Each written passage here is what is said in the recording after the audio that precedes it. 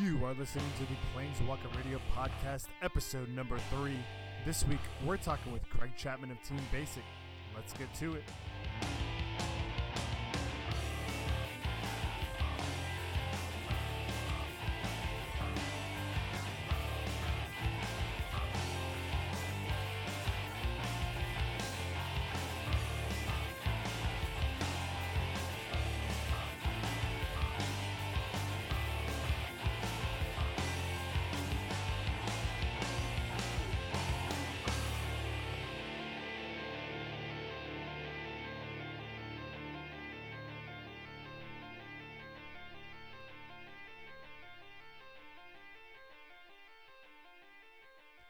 Hello everyone, Dan McEwen here, aka Danny Mac, and welcome back to the Planeswalker Radio podcast, your weekly esports radio show covering the various Magic the Gathering teams and players currently grinding it out in the multiverse. As always, show notes can be found at planeswalkerradio.com. You can also follow the show on Twitter, Facebook, and Instagram at PWRadioMTG. Now, let's dive right into my conversation with this week's guest, our first guest, Mr. Craig Chapman. This week, we have the captain of Team Basic. He is a Grand Prix Melbourne 2014 top 8 competitor and was featured in round 15 of Pro Tour Other Revolt. Mr. Craig Chapman, sir, how are you doing this evening? I'm very well, thank you very much. I had no idea you'd done the research and found out my two moments in history where I've made a bit of an embarrassment of myself. Absolutely. And then you probably have arguably the most stoic photo for your team photo on the website for the Pro Tour Team Series. The rest of the crew seems like a bunch of characters, if you will. Yeah, well, we didn't really have a lot of plans going into that picture. We were just kind of picked up by the Magic cast, and they're just like, please come over here and take your picture. We'll cut you out of the lines, because the line was crazy. There was about 200 or 300 people just standing around, and it was like half raining because we were in Dublin, of course. Yes. They just started bringing everyone through, and then they grabbed our team and just said, please come through, take photos, and we had no idea. They just threw us into it. They're like, okay, do a pose. Wow. And that was it. Nice.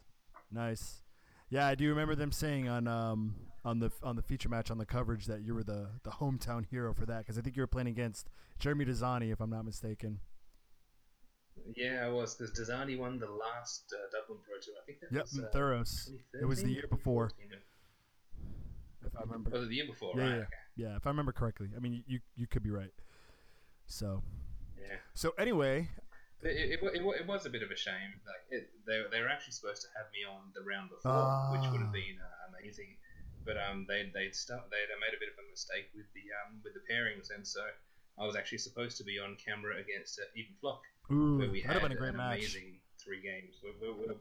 Well, I was playing the Jeskai controls Saheeli deck, and he was playing the Jeskai without Saheeli, but with the tower. Oh, so it was a very, very good 3 games. Yeah, it was a brilliant 3 games. We actually had a bigger crowd watching us in the actual feature match that was playing. We were on the side table. Oh, that would have been a cool match. Totally different. I mean, same color pairings for the most part, but totally different direction with the deck. Yeah, different decks, different directions in trying to win. Absolutely. And playing against Even Flock, like that guy is an absolute maniac when it comes to the Pro Tours. He's basically the end boss. Yeah, if I remember correctly, I believe he's from Slovakia, and I actually had the pleasure of going there for work a few weeks ago, actually, and did some stuff out there. It's a very, very pretty country, very pretty. Had really good food. Didn't really have. I've never really had the chance to go out there yet. I've only really gone to like Amsterdam and Prague, and anywhere along the train line. Haven't got that far yet. On the train, the train line.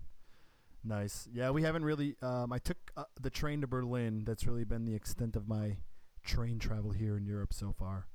So, I grew up in the Boston area, so we have a pretty robust subway system there. So I'm familiar with it on that end. But yeah. Anyway, so for the listeners of Planeswalker Radio, I try to give a esports radio feel for the show. And it's funny, as we were trying to line up our interview, we were both trying to, go around the kiddos' schedule and making sure everybody's asleep. I don't think you'd find that same problem maybe in football or basketball or American football or basketball or baseball or anything like that. I don't think players would be like, oh, no, I got to wait for the kids to go to sleep before you can call me random reporter from Sports Illustrated. Yeah, that doesn't really happen too much in that. I think that they have allocated babysitters for that. Probably. They also probably get paid a little more than you guys do. So, that's probably. Yeah, I'd say a little bit more than nothing is definitely something. Yeah, that's for sure. So what is your life like outside of Magic? Do you play full time or is it just a serious hobby? I don't even think I can consider it a serious hobby. It's just one of those things where it's been in my life now for about 12 to 14 years. I've actually been started since way back in Alpha, but I didn't actually get back into the game until I think it was around 2004, 2005. That's when I found out that it was actually a game that you can play like on a larger level rather than just the basketball courts with no sleeves and just wrecking your moxes and all that kind of stuff. Nice. But yeah, so. So I missed it from earlier. You kind of cut out a little bit. When were you first introduced to Magic?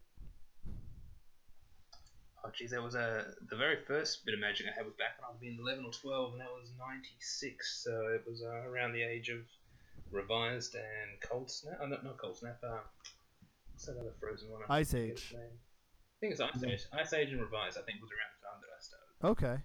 Okay. Very cool.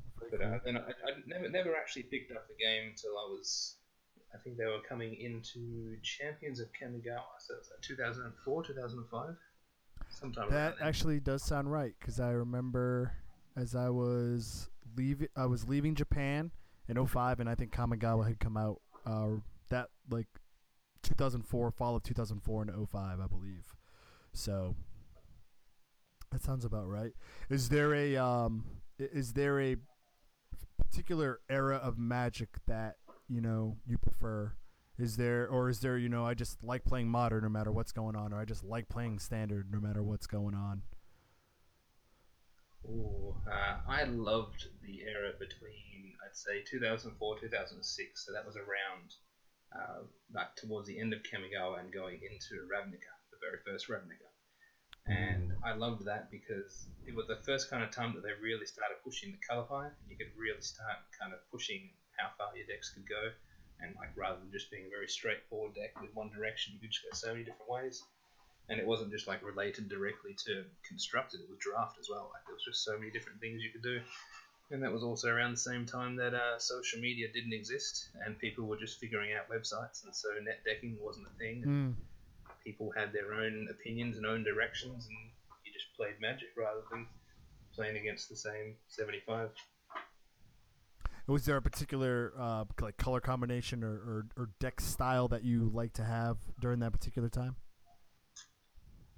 I was a green fiend, so I loved. I originally started playing. I think my very first deck was called Beacon Blaster. So it was a Beacon of Creation blasting station like deck, which was basically all forests and all ramp. And I think it used Rude Awakening was one of the finishes in it. Oh, okay. Do you remember that one? I do not. It's the one that just turns all the lands into 2/2s and you go on the offensive. Wow, that's that's also probably that's when I started to get into the game. Right when, or the game again was right when original Ravnica had come out. That was actually my very first limited. Was the pre-release. It was the first time I'd ever played Sealed. Was when that came out. I first started to play back in '98. I think it was right when Exodus or right when Urza's Saga came out. So that was I love like you said, like you could basically play 5 colors and there was you could take your decks and your strategies in so many different directions with that particular format. It was pretty awesome. Yeah, you weren't punished. You had the freedom to be as flexible as you wished. You could just go, and if you wanted to be 4-color, you were 4-color. If you wanted to be monocolor, then that was open as well, as long as you just kind of followed what was available if you're doing a draft or just build the right seal pool. But it was also around the time where people started pushing their mana bases as well, like figuring out what can you do with the 60. Like what is the percentage chance of being able to have this in your hand? Like, how would a deck draw out over 10 turns and so on? Yeah, you're right. You're absolutely right. That I think it was around the time that Flores wrote his first book as well. So I think people were starting to understand that there was much larger complexity to the game. Yeah, that the numbers game has kind of stepped it up over the last few years, and heck, it might be something that you kind of alluded to earlier is before the time of social media, so you really didn't have as much data as you do now. So speaking of that, actually, there have been a few people recently. I remember I don't know if you're familiar with the MTG Goldfish podcast, but they brought up a point about whether or not having all the data and all the deck lists is a good thing, and that is it solving formats too quickly? Do you have an opinion on that? Yeah, I would have to say it is. Yeah, my opinion is it is, unfortunately, with the team that Watsy has, there's no way that they're going to be able to do what the public can do. So they may have a team of 10 people and they'll spend 2 weeks like figuring out like how everything works. They're never going to break their own format testing. They're going to do the best job that they can, but once they release that beast onto the world, then there is just millions of players worldwide. I think it's like 1.8 million or 1.9 was the last statistics that I saw, or something like that. Sounds right. When you put that many people there with all their heads together and a little bit of time, and there's just no way that their testing team can ever match the majority of the population. Yeah, and I know Wizards has that dedicated play development group or whatever euphemism that they used for it. Yeah, it's just a testing. Yeah, I can't remember the name of the testing group. It does have a name, but we tend to look down at them. Yeah. So, speaking of, there's not much more we can do about it. No, there isn't. You're right. I think you're right. So speaking of teams, Wizards did a soft launch, of the Pro Tour Team Series, and you are the captain of Team Basic, at least according to the website. What prompted you to create Team Basic, or was there another individual on the team whose idea it was, and you just kind of saw it to fruition? I'd be curious to hear how that came about. Yeah, so I think it took all of 30 seconds to decide to make a team, because essentially free is free, and we all had one shot at the PT. So we were a group of about 13 people. So we had all won from either Magic Online qualifiers, or we'd won the PPTQs, the RPTQs. Sorry. So that either made the top 4. And yeah, there was a group of about 13 of us, including Neil Rigby, who is one of the WotC. He does the coverage, so he'd also top 8 of the GP. And we all had one invite, and we just decided, well, we're all going together. We're all fairly close between like the UK and Ireland, so why don't we all just break up into 2 teams and just give it a shot? So who is the other team? So the other team is Almost Finished. I did not know that. Yeah, so Almost Finished, and because I think Sammy T is the captain of Almost Finished. I can't remember who the captain was, but yeah, so they are the other team. There was 13 of us in total, and unfortunately one person had to miss out because it was only a team of 6, and Neil was the last person to get on Facebook, so he ended up being our cheerleader, and we broke up into 2 teams. Oh wow, that's cool. That is something I absolutely did not know with all the research that I did. Oh, there you go. I learned something new today. So Almost Finished, I mean, that name kind of just makes itself. You can kind of infer how that name came about. Where did Basic come from? Essentially they were almost finished because they have one of them who is not from Finland. So they were almost finished. And that's it. Like, our name was, like, we didn't really put a lot of thought into it. Obviously, Team Basic. Basic initially, I'm a fan of euphemisms and puns, and I was just like, well, what would kind of be cool to be like the novice team of the Pro Tour, so you have like no expectations whatsoever. And then we were just talking amongst ourselves, and someone mentioned about like the color pie, the fact that there is 6 colors of mana, so why can't we all just like represent one of the shards? And I was like, okay, so we'd be like the basic colors, so we could all have a separate type of basic artwork, like on our shirts and on our sleeves, and we'd all represent one different part of the color pipe. And so that was the plan. We became Team Basic, and we submitted all of our designs and everything. And it was a great plan in theory until the day before.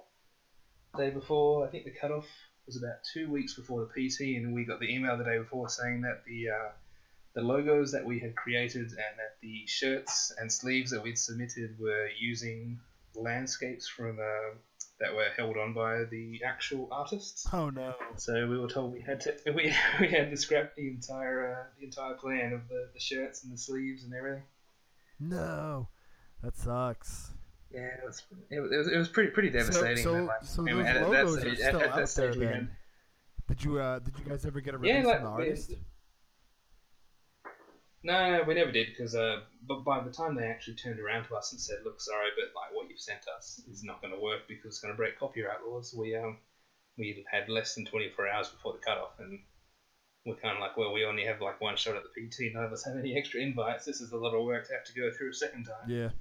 So we just like said, look, are you happy for us just to keep the name? We'll just make a basic logo for you. Basic logo. And then if we manage to get, yeah, exactly. I think it was a Times New Roman with a black circle. It's as basic as it could get. I'm looking at it right now on the Wizards website. Yep, that's it. And we're just like, if we all manage to get lucky enough to come back for a second time, then we'll like go down the path of making shirts and sleeves and so on. Yeah, so we're gonna get to that actually. But before we do, you mentioned that there's 6 players and that each of you all represented the 6 quote unquote colors of mana. I guess colorless being a color, even though it's colorless. But I'm picking up what you're putting down. So which player represents which color? Ooh, geez, that's a tough one. So I remember Jamie was red. Okay. So Pete Ward was waste. I think there was a running joke that Pete was a waste of space or something like that, so he got waste. I can't honestly remember the exact he did get 6 points for the team at Ether Revolt. I mean, he can't be that much of a waste. Yeah, he did. And then I think I was white because no one wanted to be white. Poor White. White was good a few months ago when Avison first came on the scene. That deck was everywhere. Yeah, it was good. And I have to look through my notes, but I can't remember the other 3. It was... No, I'd have to look back and try and figure out who the other 3 shards were. So blue and all right, so we have Pete Ward as wastes, and then Jamie Arch. How do you say his last name? Deacon Archdeacon. Archdeacon. Yep. So he was red, and so we got to figure out. And then I was white. And what was the other one? So you have some homework to do basically. And I do. Well, as you can see, like we took a lot of time and effort planning this. Yes, meticulous planning. That's the vibe that I'm getting. I love it. So what made you choose the players? I know you kind of alluded to it, earlier in our conversation, but why, why these 6 and then why the other, 5 Finns plus 1? Well, in the end, like they were all Finns, so they kind of had like an inkling of all going together in the first place. Yeah, absolutely. Because they were all kind of from the same area. And then we found out that they were allowing us to put in teams, even though we aren't, like, between the 13 of us, we all only had 1 invite. So we're just like, I can't believe they're actually letting us have a chance at registering a team when we probably can't even compete in this competition for the entire year. And so it was pretty straightforward. Like, the Finnish team just picked up Sam, and that left about 7 of us who were left, and I just stuck in the chat group. I'm like, look, we've got a day or 2 left. I'm just going to make a team. If you wanted to be in the team, just send me a message, and the 5 of them did, except for Neil, and that was it. It was pretty straightforward. Like we all tested together, we all communicated, so it didn't really bother us too much on who was on what team. So on the WotC website, it says that you guys are from Ireland, England, Wales, and Canada. Who is the Canadian player? Yes, Jamie is the Canadian player. Okay, so how did you guys manage that then? I mean, Ireland, England, and Wales, yes, they're all in that, part of the world. but I can't imagine. I mean, you guys aren't close to one another. How did you guys do any testing leading up to Ether Revolt? No, so in the end, I think because Sammy T, who was on the other team as well, he is also Canadian, but he is currently down as I think he is the team captain of somewhere in the EU because of the way he used to live. So, and that's how Jamie kind of got into the picture as well, because he's a good friend of Sammy T's, and so he ended up coming across. So there was in India, there was the 2 Canadians, there was 5 Finns, and there was the Irish Australian, and then a bunch from the UK. Oh, okay. So how did you guys do testing? Like, did you guys do like some of the other teams do and get an Airbnb a few weeks before the event and test, or did you guys do it long? Oh no, it was all based on social media stuff, calls, cockatrice, whatever we could do. A lot of theory crafting as well. Okay. That seems like it'd be. It's just a much simple way to do things.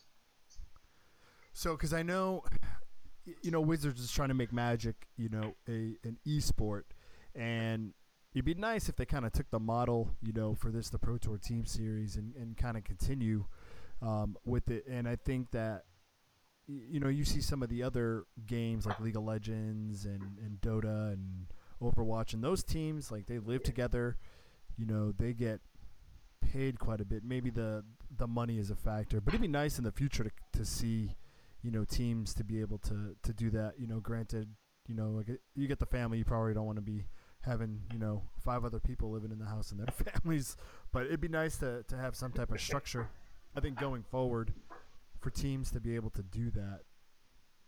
So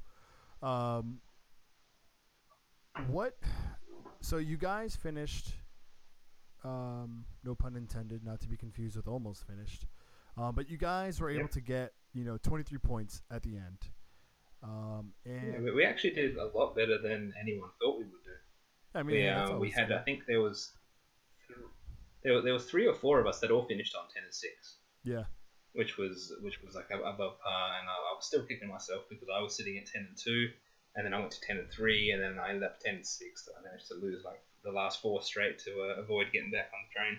So we'll stick on Pro Tour Ether Revolt. How did you feel the testing was leading up to that event? Like, did you, when you sat down for the first draft, were you, kind of like when you take a test, or when I take a test, if I see the first question and I'm like, hell yeah, I got this. What was that feeling going into the first draft when you first sat down? Yeah, so the feeling was actually good because we all felt quite comfortable. We'd done lots of different comparisons and different theory crafting with the way that the set should be drafted, and it just felt kind of like we all felt comfortable when we sat down. We'd done more than enough drafts, so we didn't think limited was going to be the issue, and I actually think that's where we had our best results. Like, as a team, I think I only managed to go 4-2, but we had a couple of 5-1s and even a 6-0 that managed to do really well in limited, but the standard portion was what let us down. How did you guys do a lot of like moto drafting and stuff like that, and then just talking via messenger? Yeah, tons and tons it of seems moto to drafts. Be going I think great. It was one of the first PTs where they'd actually brought the moto drafting up. I think it was 2 weeks. It was up prior to the Pro Tour. It was one of the first times they'd been ever up there for that long. Yeah, now so it's it gave us a lot of extra time. Now it's up even earlier than that. Yeah, I know. I think it's like 5 weeks in there is the current period, because it's about 5 weeks after the release is when they're having the Pro Tour. Yeah, it's super. I think it comes out like right after the pre-release, so you have a ton of time before. And I think they are changing, if memory serves correct, and I guess I owe you an answer. I have some homework on my end. I think they're moving the Pro Tours back as well a few weeks after the set release, which, I mean, has its pluses and minuses, I think. No, it is good, I think. I think that it does need a little bit more time to kind of just iron out all the kinks and be able to deal with any possible banning issues, because that was one of the big things that made hopefully there aren't any more difficult standard bannings in the near future. Yeah, I think we'd actually spent about 2.5 weeks with all of our different theory crafting and deck building, and all of a sudden they dropped the bomb on us where they banned Copter, Emrakul, and Reflector Mage, and that just crushed all of our testing that we'd done. So what so you guys finished. You're still sitting in 30th place out of the 32 teams, and from the sounds of it, I mean, which is impressive considering not a single one of us turned up to the Pro Tour. But the next one, I know I was just getting to that. Like, I mean, I think you guys stayed at 30th place, and I think NorCal moved down, and Dave and Adams, that team moved down below you. And then Card Hoarder is sitting right above you in 29th place. I actually followed them. We have to try and beat them. Yeah, I did follow them quite a bit on Twitter. I think Jennifer Long is their social media representative, and she was posting a lot of good stuff from them. So you said you're trying to finish ahead of them? Well, I'd love to, but that would involve at least one of us getting back onto the PT for the rest of the year. So let's talk about that. So Pro Tour Amonkhet, none of you guys qualified. Like, what happened there? Well, because we weren't really a focused or serious team in the beginning, we all just kind of were going to the Pro Tour in Dublin. So if anything happened from there, then we just happened to be registered to a team, and we'd just be playing on that team. Yeah. And we just all kind of went in with the same mindset, like this is just a great experience, and if one of us manages to spike an X5 or better, then we get to come back. And we all got very close. There was, I think, 4 of us made day 2, and then of the 4, 3 of us all finished on X and 6. And we were all fighting, like we weren't sitting on X and 6 coming into the last round. We either lost the last round or the second last one, or the last 4 like I did. But that's in the past now. But that's basically, if one of us managed to spike a win, then we were going to continue the ball rolling for the Amonkhet. Or if one of us managed to win another Magic Online event, or do well in the mocks, or managed to spike a PPTQ. Okay, so absolutely, the past is the past. What do you got? Are you guys gonna shoot to qualify for Pro Tour Hour of Devastation and try to finish ahead of Card Hoarder? Because Card Hoarder's gonna send people. Oh, I know. I think Card Hoarder has 2 or 3 that are going to that one. I know that Joe is going for the rest of the year. But if it happens, it happens. Like we'll be using the same kind of methods that we normally do, which is just the standard grinding. So trying to spike a GP top 8, trying to top 4 in RPTQ, trying to win the impossible Magic Online PTQ finals. Just whichever happens to fall into our laps.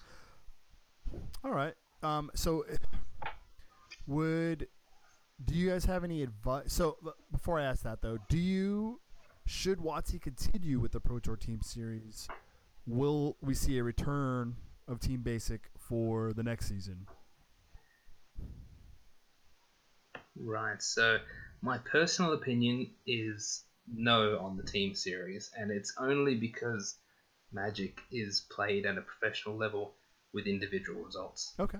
If they actually wanted to have this teams event, which is brilliant by the way, like I love the fact that there is teams event, but because the teams aren't actually playing in a team-based event, it's just individuals that are working together for a team. Yeah. Like if they had some type of like unified event that actually used all the players like in one event rather than just having individual results, and if someone just happens to randomly spike an event, then they end up carrying their entire team, where it's not really a team effort. It's more who can get lucky enough to place someone high enough. Agreed. Absolutely fair points. Has WotC been requesting feedback from the teams at all? Yeah, they did send us out emails. I sent one back with a similar thing to what I just said then. I said that the team's initiative is a great thing, but I do believe that you need to support the initiative with events that are using the entire team and not just based on individual competition.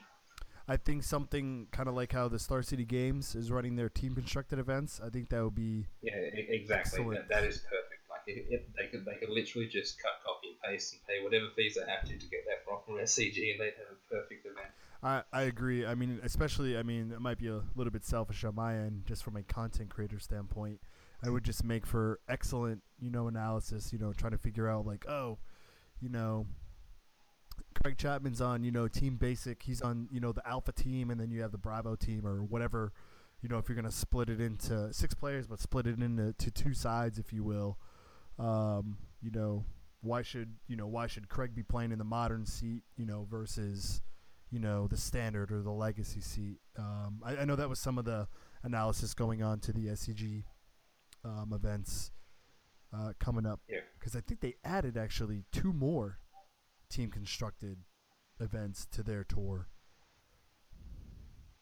Yeah, I mean, I also think that the number is incorrect. I think 6 is just far too many to have. Like, I understand with these large events, especially when they're trying to go down the e-gaming path, like these other MOBA games like Dota and League of Legends. Like, those are actually games where there is like 5-on-5, but there is only one goal. So there is only like one end game. Whereas when you got a team of 6 players, they're all trying to get to the end game, but they're taking different paths to get there. So they're not really working together as a team. Whereas if they just had gone down to like 3 players for a team for next year, that'd be perfect, because then they could even just use like unified rules. They can have unified modern, unified standard, unified limited events, and that would just make more sense. My 2 cents, for what it's worth, I think I wouldn't be surprised if they canceled the Pro Tour Team Series. I think it will come back though, but in a different iteration that it is currently in now. Yeah, I agree completely. Like, it should be there. There should be a teams element, but I believe they're doing it wrong right now. Yeah, that's fair. That's fair.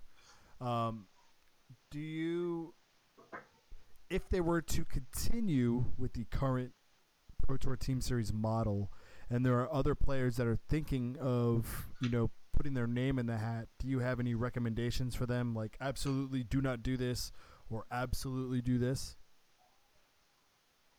My only recommendations would be that if you are intending to play as a team, don't feel obliged to register for a team if it's just your one and only Pro Tour. Like, we all just decided, like, why not? Free is free. Like, they're letting us register a team. This will be a good bit of fun. But in the end, if you actually want to be competitive, my recommendation is just to make sure you qualify for all the PTs before you start the season, or just stay as like a lone warrior kind of thing. Just do your own thing, and there's no reason why you can't start up a team later on in the year. It's not like you have to have it start at the beginning. You can register a team on the very last PT if you wish. Oh yeah, that is a good point. Yeah, like I said, I don't know, if they continue with the current Pro Tour Team Series, I don't know how many. I mean, obviously the Pro Tour staples, the super teams, if you will probably. Oh yeah, they're always going to be there. Yeah, but in the end, there's going to be this big long list of teams, and there's always going to be this like 5 to 10 teams at the bottom who basically have no points because they've all just turned up for one event. So it doesn't really give you like an accurate representation of the team. So you'd see like one of the teams at the top, they've got 300 points, and then you see our team at the bottom with 23, and you're like, oh wow, that team must have done very well to only get 23 points, and these guys have 300. It's just not accurately represented. Yeah, there's a disparity, I guess, amongst the point distribution. The higher up you, because you get the one player, and that one player, there might be the few like Musashi. They have like 119 points. They had 2 players in the top 8 at the last Pro Tour, and there's only one name that I don't recognize from that team. And Genesis, did really well. But for the rest, like all the middle of the pack ones, they're probably, I bet you if I did a little more research, they're probably only where they are based on one player's performance. Maybe one or two players. That's actually almost the, it's almost the same as Genesis as well, because they actually didn't do very well at the last PT in the team's structure. But one of them spiked the top 8, and he hit massive points because of that. Yeah. And then pushed their team right up. And then the same thing happened to this Pro Tour. I think Martin Mueller was for Genesis, and he spiked the top 8, so he was now like they basically have back-to-back top 8, so that's given their total a huge boost when the rest of the team didn't necessarily perform as strong. Like, there was a lot of teams that did well as a group overall, but just missed the top 8, and because of that, their points were much lower. Yeah, and I guess if Wizards does want to continue with this, they probably need to look at the way they're going to award, the points, to kind of they're probably going to have to overhaul the entire thing regardless. But that brings up I mean, it's been a great year to theory test it, and like it's not like it's been a failure. No, but I just don't think it's going to warrant. It's not going to warrant the results that they really look for. I don't think it's going to. Because they had build their brand. They had 30,000 viewers on Twitch, I believe. I think that's probably one of their highest viewerships. Yeah. Wizards does need to do a lot better of a job, because you had all the teams, that would come up and they would have, member not qualified, member not qualified, member not qualified. It's like, what if you're I was just sitting there, and they kept on putting our photo up, and it had like all the 6 stars against our names, and even in Twitch chat, people saying like, why the hell are they posting this photo over and over? It was just like us and the other team. We're half of us weren't even there. They just kept on sticking our pictures up. I don't get, from a narrative standpoint, I don't understand what they're trying to sell there. I mean, the team narrative, I think by and large, people will root for teams in the long run over an individual player. I have absolutely nothing to corroborate that. That's just my own pure speculation. Just from watching. I mean, it's even the same as myself. Like I'm watching the coverage now, and I'm not watching to see how Team Ice or Team Genesis is doing. Like, I'm just following the names. Yeah, and there's no. I think in the long run, I mean, if you look at, if they want to move into the esports arena, they have to kind of sell that team narrative a little bit more because, I mean, after a while, I mean, if they just chose to, okay, so you say you qualify for Pro Tour Hour Devastation, let's highlight Craig Chapman and watch him go all the way through. I mean, after a while, it'd be kind of boring to watch, especially if it's like a mirror match after mirror match after mirror match. That would get kind of aggravating. Or, God forbid, the luck gods look down upon you and decide, you know what, he's getting a crappy draft deck. That would be bad. That can happen. Yeah. But it was even the same at the Dublin PT. Apparently, I was the first Irishman in a long time to actually be at the PT, and the fact that it happened to be happening in Dublin was like special as well. I don't think there was a Dublin representative for the last PT that they had, and I think at one stage when I was sitting in X and One, they were just I think they actually bypassed me down to like an X3 bracket just because it was 2 named players. When there was a storyline of like the Irishman who is doing well in their event. And they didn't even get picked up, I think, until midway through the second day. No one even knew that I was there from Ireland. That's interesting. Yeah, like they knew me as like being part of Team Basic, but they didn't like know the story behind the player. Exactly, and that's something that I hope they push more in the future. I know the SCG Tour does a pretty decent job. I mean. Granted, the SCG Tour is kind of going in a different direction now than they were a few years ago, I think. But they're pushing the player narrative pretty hard, and I think that's probably why they do as well as they do, I think, with their viewership on Twitch versus some of the Grand Prix. If you were going back and forth, I don't know how often you watch coverage, but I watch pretty much every single weekend. Whatever's on Twitch, I go back and forth, and usually the SCG Tour has more viewership than the Grand Prix does. Yep, it sure does. I do the exact same thing. I end up going back and forth between two, and I actually just find it easier to watch the narratives on the SCG coverage. And I actually, nothing against like some of the casters that Watsy have chosen. But in the past, I haven't liked watching them. Like, I'd much rather tune into like Cedric Phillips. Oh yeah, well, I mean that's like the golden standard right there. So it is, and for some reason that I do not know why, like Wizards haven't even approached them. I know that's they're the two men that can just completely take their brand from one level to another. And they've been doing it the longest. Gone down that path. They've been doing it the longest together. I mean, that's probably a big reason. Their chemistry is great. Yeah. And I know you have Matthias Hunt and but even others like I like Matthias Hunt. Yeah, I was going to say the same thing. Like Hunt is really good as well. Yeah, exactly. He's got a great math brain too. I've learned a lot, just from his commentary and some of the math stuff. I have a criminal justice degree from an online university, so my math skills are not that great. Yeah, and that was a kind of a point of contention. I know Wizards did a kind of like a coverage summit a few years ago, and they didn't even invite, Patrick Sullivan or Cedric Phillips. That's crazy to me. I know. I mean, like, we don't know if anything's been said to them behind the scenes, but yeah, they're both pretty vocal people in the public, and they've never really tried to say that they've been approached or that they haven't been approached. They just get on with their job. But I don't know. I mean, they've definitely taken the right path, getting like LSV and Gabby getting the Fireball crew online, which is great, but there's still so many more untapped resources which they just kind of aren't even addressing at the moment. Absolutely. I think Wizards tends to kind of rotate their coverage team a little too often. And it's not like they're showing more, Grand Prix. Granted, yeah, like I mean, who was the new woman that they had on for the Pro Tour? I'd actually never even seen her before. Maria Bartholdi, and I'm probably butchering that. So if you do end up listening to this, Maria, I apologize. I mean, like she was actually really good. I enjoyed watching her, but I had no idea who she was, even though I really enjoyed her at the PT. Now, I'd never heard of her before, and all of a sudden she was sitting there. I with only LSD. know her Who is this? just because I'm a huge, content geek. I read a lot of different stuff, and for research for the podcast and stuff. And she's on another podcast, Magic the Amateuring, if memory serves correct.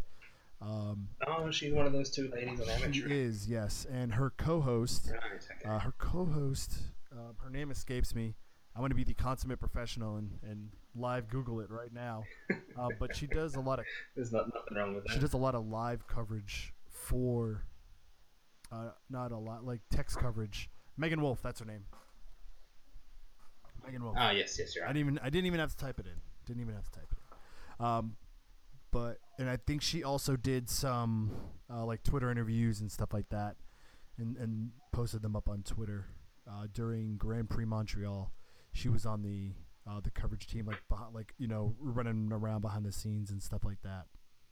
But I think Maria did. I have a theory, and this is actually in episode 1 of the Planeswalker Radio podcast. Is I kept saying like Genesis is killing it or something to that effect on Twitter, and then she actually said it. Team Genesis, a team that is killing it, and I'm like, whoa, did we just have a moment right there? That was pretty crazy. So, I think you did. I think she was like staring down the camera. She's like, I'm sure you can get this down. Yeah, right. This is aimed at. Yeah, right. And I did reply, and I didn't get anything back, so I'm pretty sad about that. But that's all right. Life will move on. So what is next? What is next for Team Basic, and then we'll get what's next for you. Okay, so Team Basic, I think we're just going to try and get one up on Card Hoarder. I think that's like my personal goal. I don't know. I think realistically, so why wants to get back on the Pro Tour. Why Card Hoarder? I feel like there's a personal connection there. No, honestly, like I've never really spoken to or met most of the guys from Card Hoarder, but I've been dealing with them through my friend Dave for a long time now. I'm even wearing one of their shirts right now on this podcast. Oh, okay. And it's just shout out to Team like that. Yes, shout out to Team Card Hoarder. I like their business model and I love their podcast. And Dave is a very good friend of mine as well. So I've just kind of like my whole resurgence, getting back into Magic since I got to Ireland. I've kind of been like riding their tails from when I came back. So because I had a big break for a while now, and so I've just kind of like been having my own little personal war with them, even though they probably don't even realize. And like whenever they're saying like Team Card Hoarder is like at the PT, I'll be like tagging myself there with a picture of my shirt, even though I'm at some place in Europe. just kind of like jumping on, having my own little dig. But it's just one of those things. Like I just like Dave as well. He's a very competitive man, and right now I think he is the unofficial captain of Team Card Hoarder because he beat Joe Lassette in the Streamer Showdown the other day, which meant that according to their laws that he now becomes the unofficial captain. So I'm sure he'd appreciate me just saying that. I'll definitely have to have those. I'm actually trying to have those guys on the show. Yeah, they love talking, especially Dave. Like you can get just about any of them online. Especially one of them is actually an especially who? Dave, the other Irishman, Dave. Ah, okay. So he definitely loved to get on and have a chat with you. Because I think one of them actually used to work for SCG. He was one of the guys that was behind the scenes doing a lot of camera work.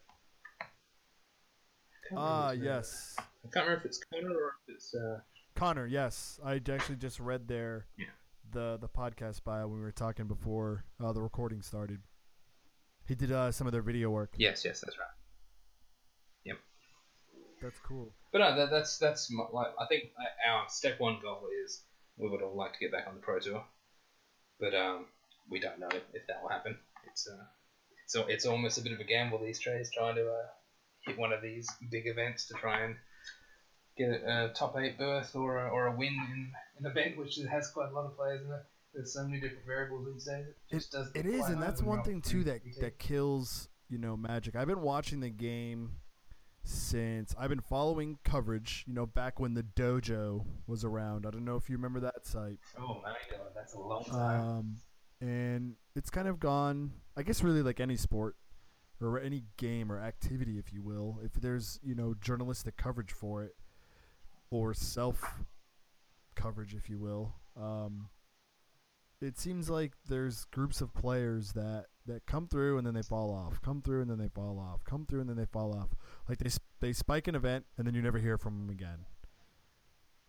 I don't know, like the consistency piece, like that's what's tough. When they started doing the Hall of Fame and then you see some of these folks that have, what was this, Yuya's like 5th Pro Tour top 8 or something stupid like that. Yeah. But he hasn't won anything yet? There is some people who are just built for the game. And yeah. There's very few of them. And you always see them at the top. But then there's a lot of players who are very good.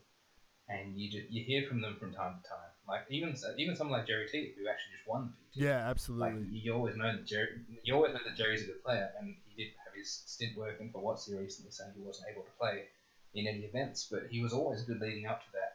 You didn't really see him on that scene, and then he'd like turn up to an event and he'd be gone for a couple of years, and then all of a sudden he comes back and then he wins it. And it's just one of the things where there is just a lot of people who are very good at the game but don't kind of get the opportunity to kind of go as far as they can.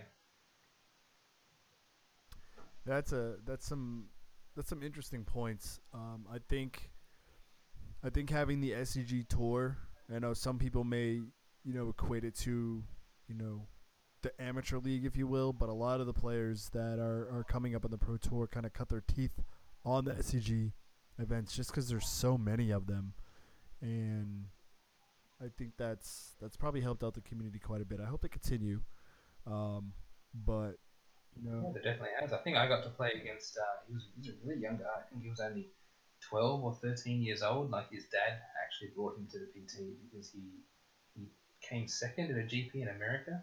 I don't know which GP it was, but it was a really, really young guy. Oh, was it and one he of ended up being one of my opponents. Was it one of the Kiefer brothers? He was one. It was one of the Kiefer brothers. It was the smallest one, the youngest one. Wow, that's cool. I can't imagine. Yeah, and I actually got to meet him. My oldest son is 12, and I think the youngest Kiefer sibling is 12 or thereabouts. And you're right. Like some people are made for the game, and I just don't see.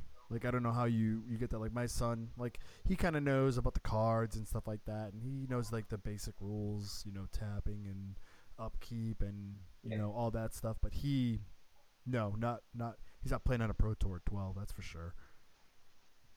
No.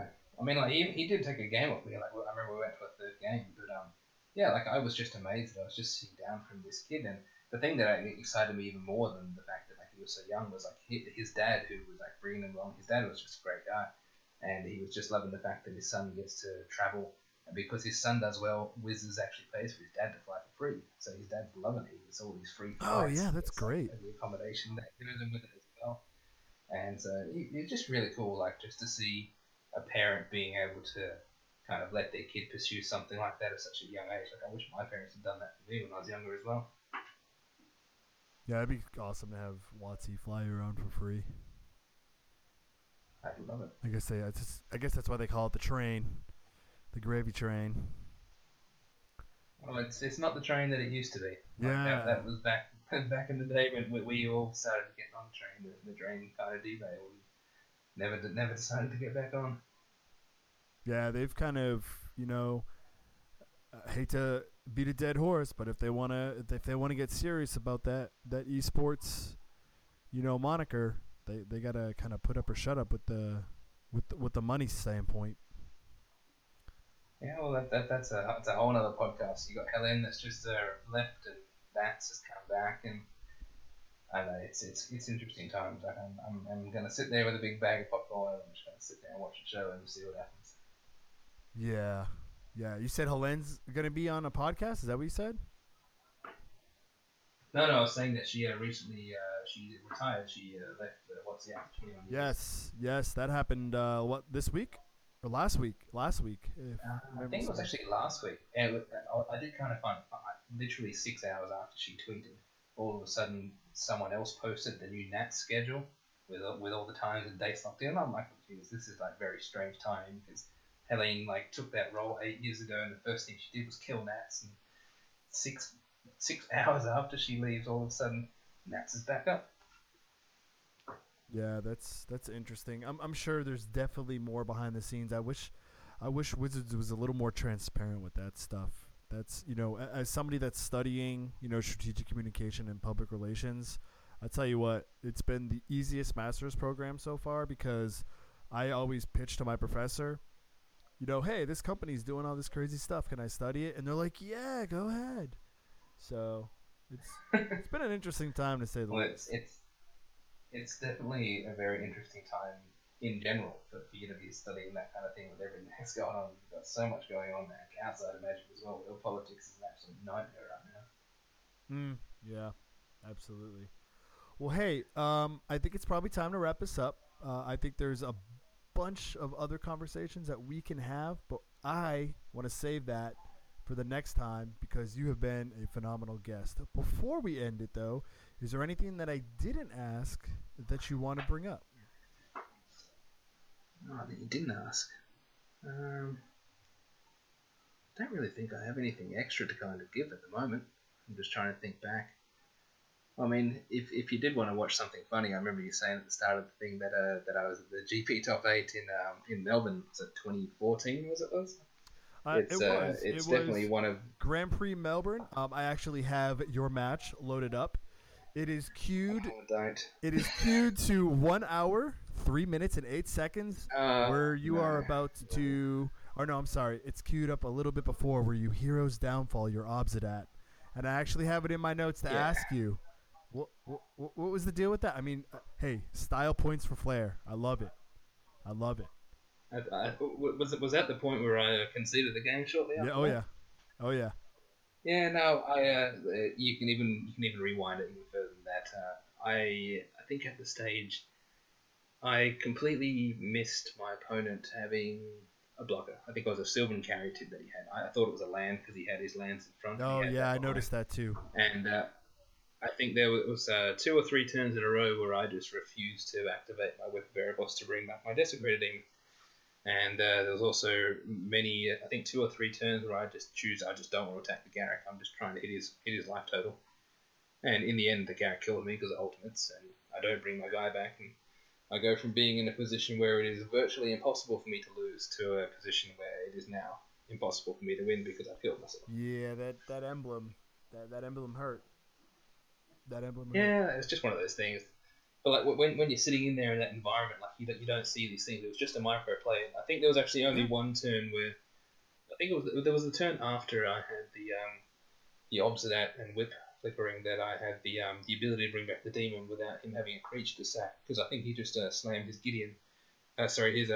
his Garruk, and that was I think his first plus on the Garruk only hit a Llanowar Elf, and at that stage I could have either attacked the Garruk with my Obsidat, or even brought back the demon and attacked and made him sacrifice his carry tid. I just didn't see it, and then I just progressed to not attack that ever, and I made a few misplays. He also made a few misplays. Like I think he played a Stormbreath Dragon, which was a perfect blocker, but he then tapped his Mutavault to play a 1/1 or a 2/2, and I was able to like devour flesh to make him sacrifice his Stormbreath, so he had no blocker. But then I still didn't attack the Garruk, and it was just a comedy of errors. So what do we want to have the audience learn from that? I don't know. Pay attention to your board state. Pay attention to where you are at the game, and just don't get tunnel vision. Oh, good.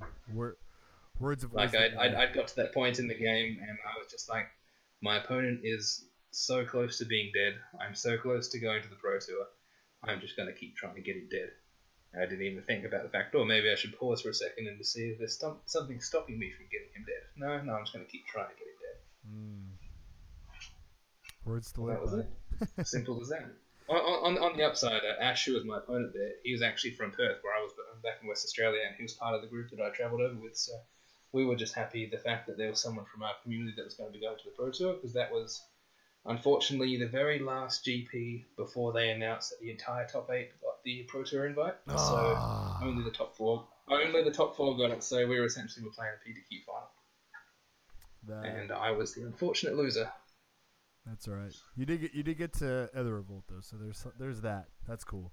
That's more Pro Tours than I've played in, and that's more Grand Prix top 8s that I've played in. So you're doing all right.